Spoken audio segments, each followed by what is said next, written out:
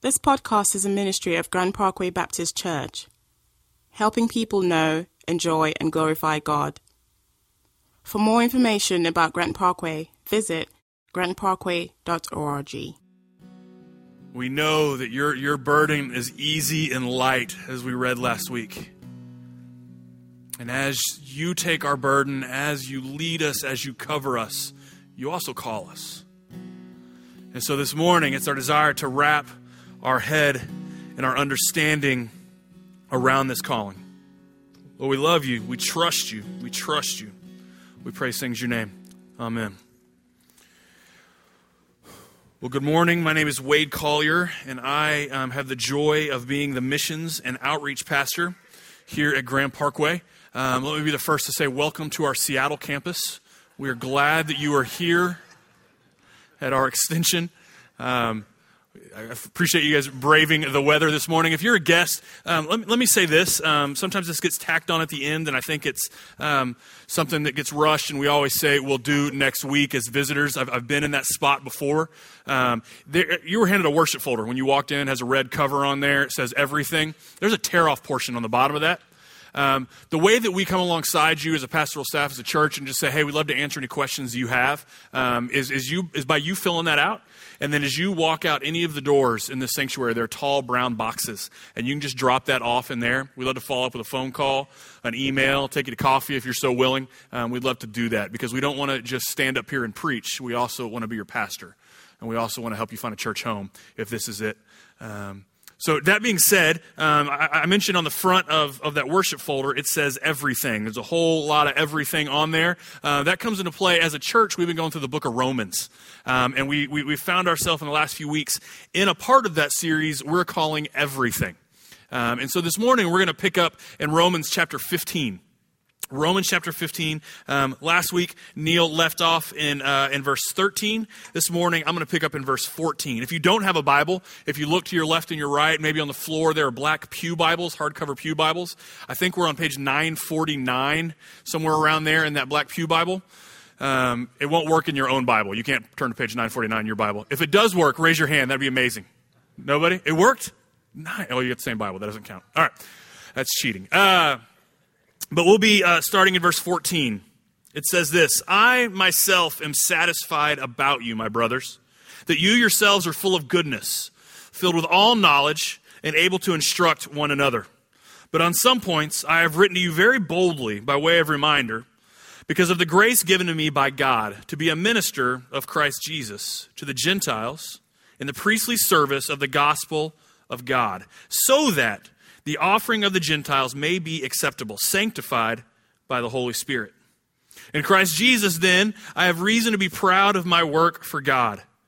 For I will not venture to speak of anything except what Christ has accomplished through me to bring the Gentiles to obedience, by word and deed, by the power of signs and wonders, by the power of the Spirit of God, so that from Jerusalem and all the way to Illyricum, there you go, I have fulfilled the ministry of the gospel of Christ, and thus I made it my ambition to preach the gospel, not where Christ has already been named, lest I build on someone else's foundation, but as it is written, those who have been told of him will see, and those who have never heard will understand.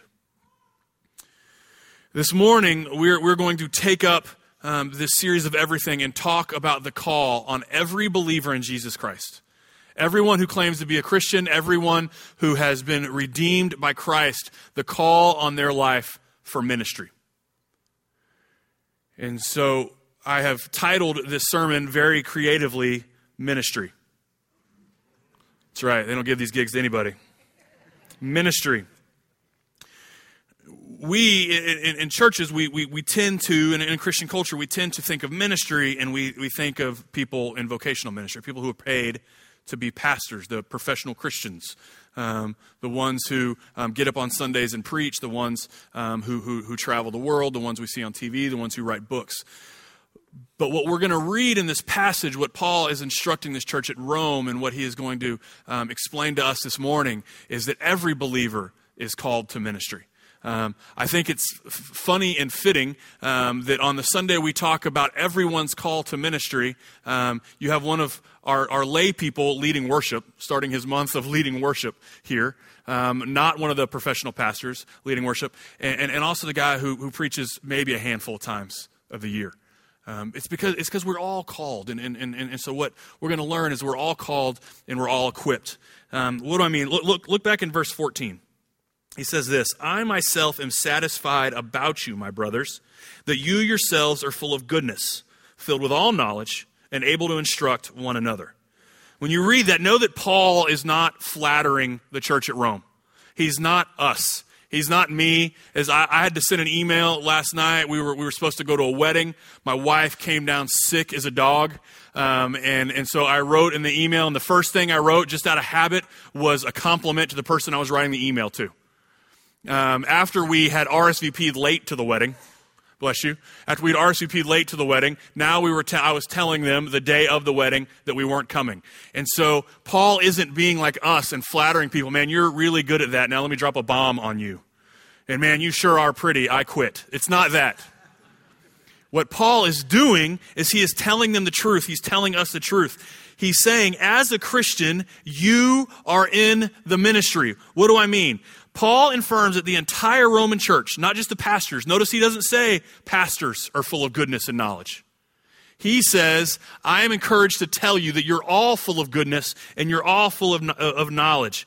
Full of goodness, filled with all knowledge, able to instruct one another. Some of your translations might say, able to admonish one another. Well, how? How? If you're like me, you grew up in church and you heard your whole life that you're not good. There's nothing good in you. And if not for Christ, you have no goodness. Look at me. That's true. But it's not in spite of, it's because of that we find this goodness. It's because of, it's because of this that Paul can say to the church in Rome and the church that meets at Grand Parkway that you are full of goodness and you are full of knowledge. These two words are key. They're key in understanding this call on our lives. In the keys, we begin to unpack this call to ministry. You have to understand, and here's the first point is goodness and knowledge. Goodness and knowledge. You have to understand that goodness and knowledge have to go together. So what does it mean that Paul says that the church is full of goodness? He uses a word in here, one of two words that I want to address this morning, that I think if you spend any time in church or Christian culture, these words that you take on that we might use and we might even proclaim and we might pray, but if we're going to be honest, and myself being the first one, that maybe we don't always understand the full weight of what these words mean and what they mean as Christ sees us.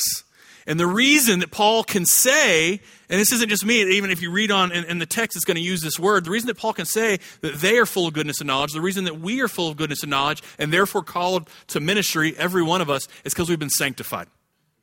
It's because we've been sanctified. Sanctified is that word. We hear that and we're like, man, I just feel more spiritual saying that word, right? But to begin to understand what it is, if we're not good, if we are in need of a Savior, because if we were good and we were able to do all this on our own, then there was no reason for Jesus to come, right? Are we all on the same page? But we did need Jesus, and He did come.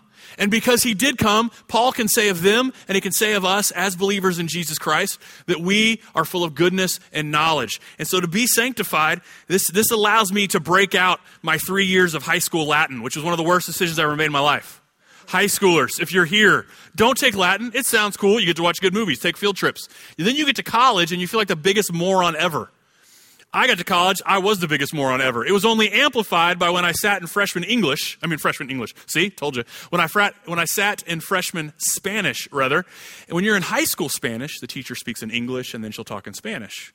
When you get to college Spanish, it's just all Spanish. And I look around and I'm like, I'm in the wrong class, clearly. I look at my syllabus and it says Spanish 1. And she is speaking in Spanish and everybody in the class is just nodding. And I'm thinking, oh yeah, it was 3 years of Latin in high school, when I should have taken Spanish. But now, finally, 20 years later, I get to use my Latin. Sanctification finds its root in two Latin words. Prepare to be impressed. Sanctus, which means holy, and ficar, which means to make. To make holy. Now I have more than one sentence in Latin. Up till this point, I could have told you the dog is in the garden drinking wine. That was it. 3 years old. You want to hear it? See me after the service. Canis est in hortu bibit vinum. Huh? Come on. But now we have sanctification, sanctus, which means to make. Sanctus, which means holy, and fakar, which means to make. And so why are we filled with goodness? Why are we filled with knowledge? Because God's made us holy. And so it's no mistake as Paul writes to these people, and he's saying, look, you got a call in your life for ministry. Every one of you. Not just the paid ones. Everybody has a call in their life. And you do and you can because you're filled with goodness and you're filled with knowledge. If you remember the fruits of the Spirit, Galatians 5:22, it says that goodness is one of those. It's only deliverable from God. And because the Holy Spirit delivers it, He also uses it through you in the ministry that you're called to. But it doesn't stop there. He doesn't just stop with goodness. He also talks about knowledge. John Wesley defines knowledge as this: filled with all knowledge by long experience of the things of God. Notice what it doesn't say. It doesn't say by long experience of memorizing Scripture that you can use as a weapon to make other people feel stupid. We all right in here? That's not what it says. Because you can, and please know that, and I can speak for everyone who gets behind this pulpit who's a pastor at this church. When we preach, we're preaching to ourselves. And so we don't get up here and get all liquored up on religion and text and then come here and try to condemn you. What we're doing is we're preaching the text to ourselves first and then to you as well. And so it's easy to fall off one side of this fence and just be all knowledge and just be all memorization and all trying to be a lawyer and filling our mind and our thoughts with bullet points. So then when we encounter a conversation about kingdom things, about religion, about Christ, or about other people's belief, our whole agenda is to prove other people wrong and prove ourselves right. But that's not the ministry of Christ. Because if the only reason that we are good and the only reason that we are knowledgeable is that Jesus living within us, are we on the same page there? Then why would our ministry look anything other than like Jesus? You don't see Jesus doing that. You see Jesus being patient. You see Jesus being gracious. You see Jesus never compromising. You see Jesus never compromising the truth, but you see him doing it with love. When I think about graciousness and when I think about knowledge, I think about this great theologian named Beverly Collier, who is my mom, who is full of great southeastern Oklahoma sayings. And I'm about to impart a lot of wisdom. Get your pins ready from my mom. One of those, when she talks about things that we should be subtle in, one of those is knowledge. My mom is a brilliant lady and a retired teacher and just off the chart smart. But she said that it's not a weapon, it's a tool. And she said, your knowledge, this is great, you ready? Your knowledge, much like cologne, should be discovered, not announced. Some of you, that goes for perfume too, ladies. And I'm not, my mom's words aren't scripture, but man, how beautiful as we see, and I don't want to get too far ahead in the sermon here, we see the deeds of Jesus, but also just flavor with the beautiful truths, the uncompromising truths, right? And my mom would say, if she was here, and I'm not going to try to do her accent because she adds extra syllables, it's an art form, I'm not sure how she does it. But she would say that if we miss what Paul is saying here, and the fact that we're filled with both goodness and knowledge, and if we fall too much on goodness or we fall too much on knowledge, she'd say, you're one of the dumbest smart people I've ever met. Because we've missed it. If all it is about us, then we've missed it. We filled our own ego. We filled our own reputation and missed God's reputation. But luckily, this ministry that we're called to is all about God. This sanctification, all about God. These two qualities of knowledge and goodness must run together. There are morally good people who have no understanding of biblical truth, and so they cannot minister effectively to others. And there are people who know impressive amounts of biblical truth, but they don't apply it personally. Their lives are not marked by godly conduct or unselfish, loving behavior. so they're not able to minister effectively. But if you know God's truth and you're applying it personally, then you're able to instruct and admonish others. Your life backs up your message, and both are grounded in God's word. I read that because we have to remember that God is better than us. And what's interesting and can't be missed is Paul's writing to this letter to this church. This church is primarily self-taught. Where do I get that? It's going to be on the screen, I think, in Romans chapter 6, beginning in verse 17. You don't have to turn there. But just look. It says, "But thanks be to God that you who were once slaves of sin have become obedient from the heart to the standard of teaching to which you were committed. And having been set free from sin, have become slaves of righteousness." Why do I read this to you? As you read that up there, I want to invite you to think that this says exactly the same thing as verse 14 of chapter 15. It says this, "But thanks be to God that you were once slaves of sin, have become obedient from the heart, full of goodness." You're full of God, and you're obedient to what God has put in your heart. "To the standard of teaching to which you were committed, full of knowledge." Full of goodness, full of knowledge, both from God. Not from a pastor standing in front of you and teaching you, but by committing yourself to God's truth and his goodness, which he's put inside of you, by God making you holy. Now, I'm not saying don't go to church. I don't know if Neil's in here. I'll get in trouble. I'm not saying don't come to church. What I'm saying is that God is teaching you and he's working in you, and you don't have to wait till someone stands behind this pulpit and tells you to go do ministry, because God's word is already telling you to go do ministry. God himself working in you, stirring in you, making things, making impressions on your brain of things that you can't get beyond, because you know that God is calling you to go talk to those or act in those. God's calling you into ministry. So how? How do we do the ministry? Brings us to our second point, which is posture. Posture. We have to have the posture of those who believe that we're called to ministry. And look at me, church.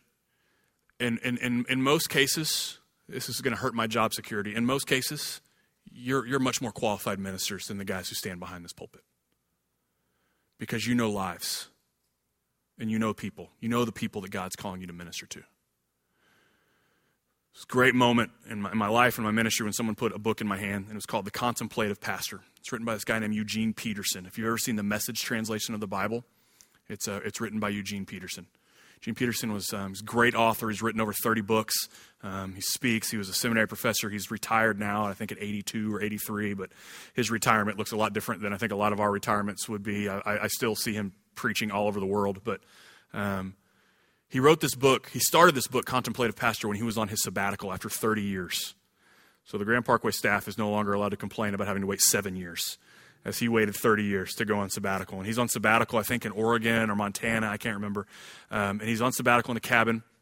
And he begins this book, I think it's in the first or second chapter, with talking in an incredibly vulnerable posture. And says what a lot of pastors feel but wouldn't say. And it's, man, when I went on sabbatical, I was really hoping my church would miss me, and there would be a reason for them to miss me. Like things would fall apart, maybe. And they'd have to call me for advice. And he said, so I called to check in a few weeks into my sabbatical, and the church was growing in my absence. And he said also when I was on sabbatical, our church went through a season of a lot of death, and the church stepped up and they handled the services without me, without calling me. People got sick, they went to the hospitals. People needed counseling, the church did that. You're the church. You're called to do ministry. You're full and filled with goodness and knowledge to do ministry. So what does this posture look like? Verse 15. But on some points, I have written to you very boldly by way of reminder, because of the grace given to me by God to be a minister of Christ Jesus to the Gentiles in the priestly service of the gospel of God, so that the offering of the Gentiles may be acceptable, sanctified by the Holy Spirit. In Christ Jesus, then, I have reason to be proud of my work. So what do I mean posture? What do I mean posture as it relates to this? I know this is going to surprise many of you, but when I played football in high school, I was not one of the pretty athletic guys that got to throw, catch, and run the ball. I know that's a shocker. I was one of the grunts, one of the hogs, as a coach used to say, that was in charge of hitting people, and usually in charge of hitting the guy, one of the pretty boys with the ball. And I had a coach one time, his name was John Steffenhauer, who was just an eloquent speaker, full of romantic Shakespearean soliloquies, things like, I want you to run like a cat hitting the butt with a meat cleaver. Are there any coaches in here right now? No? I just want to, is that part of a conference that you go to? Like they have a list? You sit at home and dream those things up? But I remember one time he said, if one of you gorillas ever ends up in the end zone with the ball, I want you to act like you've been there before and don't embarrass me. And there was a certain Friday night where I did find myself in the end zone with the ball. I did not act like I had been there before. I did not refrain from embarrassing Coach Steffenhauer. But it was, I don't remember. But the details of the story don't really matter. But I remember it was into the game, and we were kind of game of the week. It was this thing that was on TV. And for you old Houston folks, Giff Nielsen was there. It was a really big deal. He came into practice on his helicopter. We felt important. And he was at the game, and it was near the end, and I think we need to score. And the coach said, I need one of you hogs that can run. And so my coach kind of sent me over there, and he just grabbed me by the face mask. He said, son, do you know who Refrigerator Perry is? And I said, yes, sir. He said, I want you to do that into the end zone. Refrigerator Perry was a giant defensive tackle for the Chicago Bears. They put him in at fullback, and he would just blow people away. And so I was excited. This was my one chance to carry the ball, and I got in there, and I was handed the ball. And in my mind, this is how it played out. I got the ball very, very graciously, very, very gracefully, rather, and very athletically. As two guys fell in front of me, I planted one foot, and I leaped over them, doing that thing you see on SportsCenter, and then I tucked and rolled, popped right back up to my feet. It was beautiful. In my mind, that's exactly how it happened. And because in my mind that's exactly how it happened, and I knew it was going to be on TV later at night when they were playing the highlights at 10:30, I called all my friends to come over, and I also told my mom, hey, Mom, bust out. Now, teenagers, there used to be this thing called a VCR. And I said, Mom, it's time to record over Young and the Restless. Your son is a hero. And so we recorded it, and my buddies came over, and in my mind, how that looked was not how it looked in reality. Because as I tripped over my own feet, even getting to the ball, I was still tripping and stumbling and bumbling as two guys fell in front of me, and I hooked my toe in one of their face masks. And just because of the sheer weight of this Sasquatch build you see before you, that was much larger back then, I just fell into the end zone. I think if there was a replay, the fumble would have disqualified the touchdown. But I then picked up the ball and stood there holding the ball like this, not making I don't know why. I don't remember doing that. Why, and other than embarrassing myself, do I share this story with you? Because Paul is saying you've got this goodness, and you've got this posture, you've got this goodness, and you have this knowledge in you, and so you need to have this posture of you've been there before.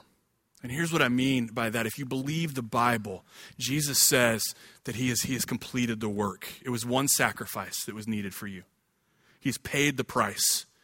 And if we believe the Bible, and we believe that the only way we have goodness and knowledge in us is because of Jesus Christ, then we have the power of the one who's been there before, who's calling us to ministry and equipping us to ministry. And so this posture, it looks like obedience. Obedience is one of those words we don't like. It's like commandment. I'm like, I'm supposed to say that in church, but I don't like to be obedient. But what does obedience look like? Obedience makes opportunities clear. If you're walking in obedience, you're saying, God, I'm only good because of you. I only have knowledge because of you. And so I want to be obedient to what you want to do with this knowledge and this goodness.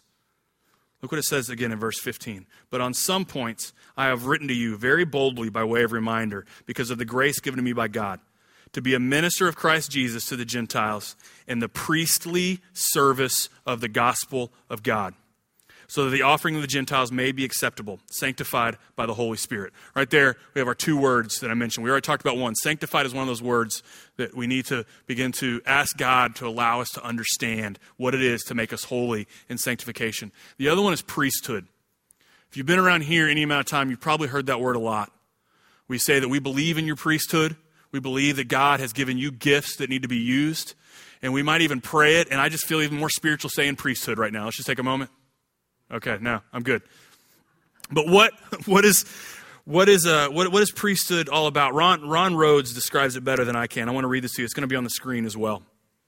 It says this: Christ, our high priest, has made one sacrifice for sin for all time, and there is no more sacrifice for sin that can be made. But as priests once offered other kinds of sacrifices in the temple, so it is clear from Scripture that God has chosen Christians to offer up spiritual sacrifices acceptable to God through Jesus Christ. The Bible speaks of two aspects of the priesthood of the believer. The first is that believers are privileged. To be chosen by God to be a priest was a privilege. All believers have been chosen by God.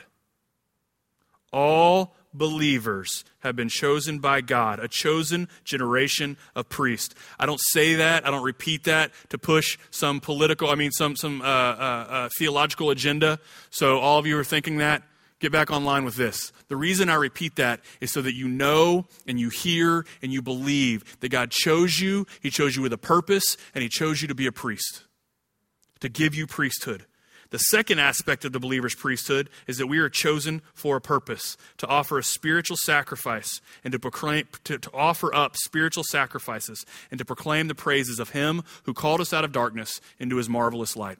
Thus, by both our deeds and by words, our purpose is to serve God, offering our lives as living sacrifices. He calls us to live holy lives that we might be a holy priesthood. Remember, Paul is writing to this group, this church in Rome, most of whom have just been taught by gathering together, reading the Scriptures, embracing God's call on their life. And there are some in this audience that Paul probably and most likely is speaking to when he says priesthood, and those are the Jews that are there. Because the Jews have lived with the only sacrifice that they could have, the only sacrifice, the only way that they could come close to God was through the sacrifice of a priest. A priest taking a clean sacrifice into the holiest of holies, behind the veil, and making a sacrifice as an atonement for the sins of many. But what Jesus did on the cross, the one and final sacrifice for our sins. Remember when Jesus died, He said, "It is finished," and there was something that was torn. Do you remember? The veil in the holiest of holies. And He says, I have made the atoning sacrifice. And with that atoning sacrifice, I have filled you with goodness and knowledge, and I have called you to ministry, and I'm asking that you obey me. And in obeying me, you embrace this call of a priesthood. So it's not only the people, the men and women that are paid to do ministry that are called to ministry. We're all called to ministry. And we're all called to tell the story we've been talking about all morning. And the reason we do this is we're also called to boldness. We're called to priesthood, but we're also called to boldness. In Christ Jesus, then, I have reason to be proud of my work for God because of Christ. Because of Christ. In Christ. That's the only reason. Paul, who goes down in the hall of fame when it goes to the Bible and faith, says, only because of Jesus do I have goodness. Only because of Jesus do I have knowledge. Only because of Jesus do I obey. Only because of Jesus am I called to do ministry. So what is this ministry that we're called to? And it's preach the gospel. It's our third point. Preach the gospel.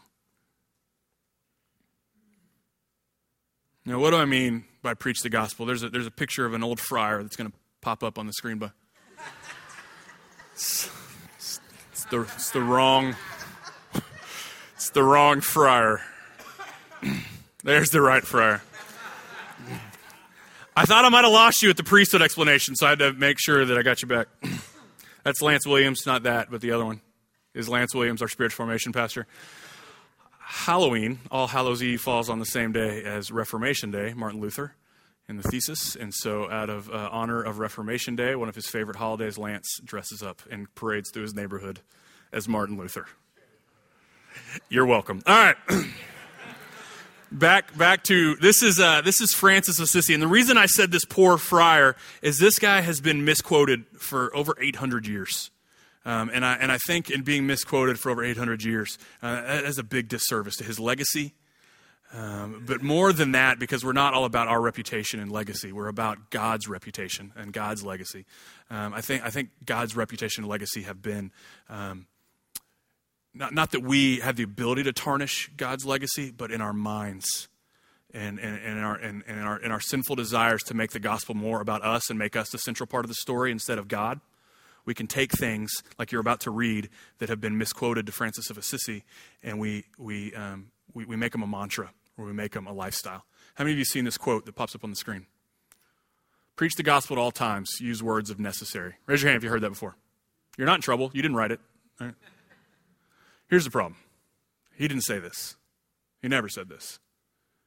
Because mainly it's not the gospel. It's not the Bible. It's not honoring to God. That is completely contrary to everything we've read. It's completely contrary to everything that Jesus came for. It's completely contrary for what we've been called to. Here's what he really said. This is what most theologians believe that the false quoting, the misquoting of the friar came from. No brother should preach contrary to the form and regulations of the Holy Church, nor unless he has been permitted by his minister.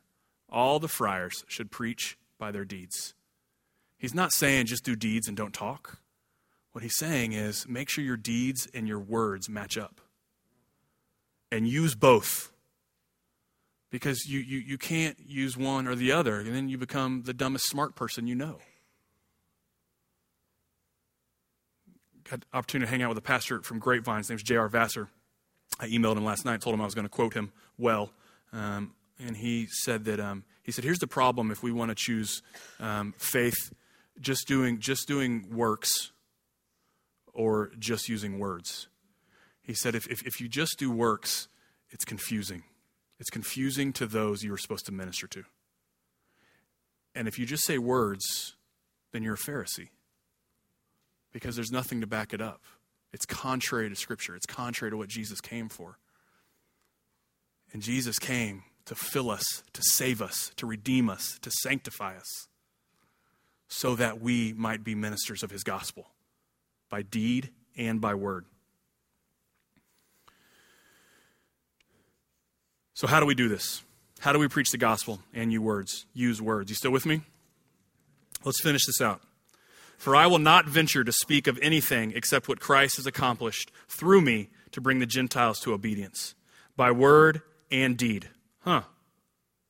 By word and deed, by the power of signs and wonders, by the power of the Spirit of God, so that from Jerusalem and all the way to I even put it phonetically in my notes because I stumbled over it so many times. Let's try that again. Illyricum. There we go. I have fulfilled the ministry of the gospel of Christ. So thus, I make it my ambition to preach the gospel, not where Christ has already been named, lest I build on someone else's foundation. But as it is written, those who have never been told of him will see, and those who have never heard will understand. Paul again, time and time again, recognizes, as you read, that it is only through the sanctification, it is only through God making him holy through Christ that he's able to accomplish any aspect of the priesthood ministry which he's called. Same as us. For I will not venture to speak of anything except what Christ has accomplished through me to bring the Gentiles to obedience. But also, keep reading, because he also confirms this call to do ministry, to be the gospel, to preach the gospel, to present the gospel through word and deed. He says, by word and deed.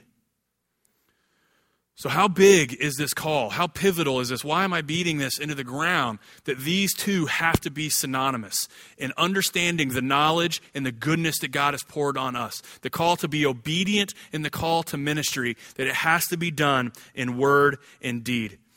Paul talks about the ministry that we're called to. He says it in verse 16. He says to be a minister of Christ. To be a minister of Christ Jesus to the Gentiles in the priestly service of the gospel of God. But to what extent? Look in the text. He says all the way from Jerusalem to a town we've never even heard of. Why? Why does he include that? If we cheat and we read ahead, and I don't want to go too far in the Neil sermon, but I want to read these verses. I got permission, all right? I want to read these verses. And starting in verse 22, it says this. This is the reason why I have so often been hindered from coming to you. Paul has a desire to go and see this church at Rome. And he says, but so often I've been hindered from coming to you. But now, since I no longer have any room for work in these regions, and since I have longed for many years to come to you, I hope to see you in passing as I go to Spain, and be helped on my journey there by you. Once I have enjoyed your company for a while. But at present, verse 25, however, I am going to Jerusalem, bringing aid to the saints. Why do I read that to you? Why? What does verse 22 through 25 say in light of this verse 19? It's this. Paul is so committed to the call of ministry. He's so committed to the fact that God has filled him with goodness and knowledge to obey this call to ministry as he's willing to take a 2,000-mile detour. What do I mean by a 2,000-mile detour? I grew up in the generation where we did not do geography. I told you my mom is a retired teacher. It drives her crazy. Probably if you had a gun to my head, I couldn't name all 50 states. I know, it's a shame, but Texas forever. I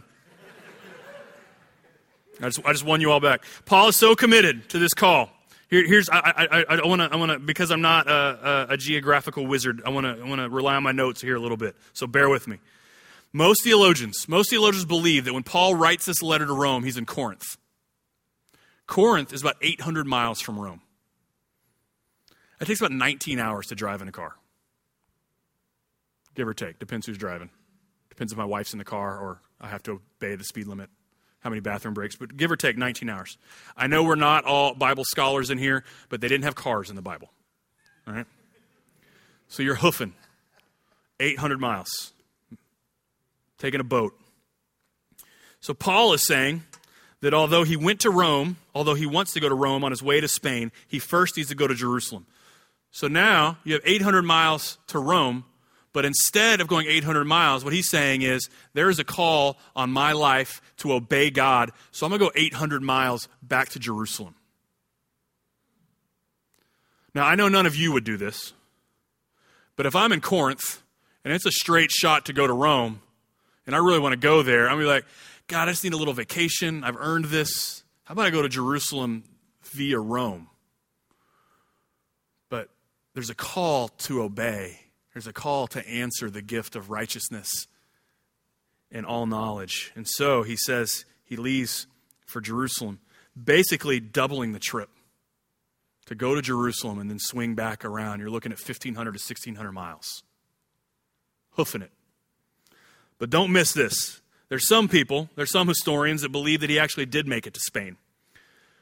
So if he was to go Corinth to Jerusalem, Jerusalem to Rome, then that trip from Rome to Spain, you're looking at another 1,000 miles, depending where he goes in the country, to answer the call to do ministry.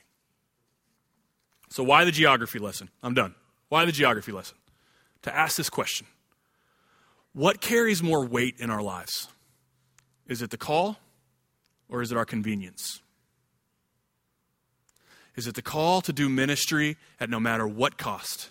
That every believer in Jesus Christ is called to do ministry? Or the convenience of, this is how I want to live my life? Now look at me. We don't do guilt. This would be, if I did do guilt, this would be the opportune time as the missions pastor to sign you all up for something. It's not what we're here for. It's not what I'm about. And it's definitely not what God's about. But here's what we're going to do is I'm going to invite Bo to come back up. If you're a visitor with us, this is how we typically do our response. We don't do pressure. If you've been around here any amount of time, you've heard the words, be the sermon. And so I want to invite you, God wants to invite us into the first step of being the sermon. Before you start putting everything away, hang with me here. I mean, you're even going to get out early. You're so early, you're not going to believe it. I want you to ask God 2 questions. Bo's going to play that song, The Stand, that we sang earlier. He's going to sing a verse and a chorus over us. And I want you to ask God, what are you calling me to? And am I doing it? What are you calling me to, and am I doing it? For some of you, it's who are you calling me to? And am I responding? Am I ministering to that person the way you've called me to do it? Now, I can't stand up here and be a hypocrite, because I can't stand up here and say, man, I want to be the best dad that I can. If my kids don't say that I'm a good dad, then I'm not doing it. I'm not answering the call the way that God has called me to. I can't stand up here and say, I want to be the most romantic, serving husband to my wife, but then if she comes up here and I leave the room, if she doesn't say that about me, then I'm not doing what God has called me to do. I'm not doing ministry. my neighbors, my friends, my finances, I'm not honoring God. There was a time about 2 years ago where I had allowed myself to become so busy and fall into such a deep pity party that I would have been embarrassed if any of my neighbors knew that I was a pastor. Because I was so closed off to interacting with them. I had convinced myself that I deserved to come home and unplug because I was off the clock. Missing the fact that God has called us all to do ministry, not just when we're on the clock. What is God calling me to? Am I doing it? Put your hands out like this. God calls you precious and called. Calls you priests. He's filled you with goodness and knowledge. Go now and enjoy his goodness and his knowledge. In the name of the Father, and the Son, and the Holy Spirit. Amen.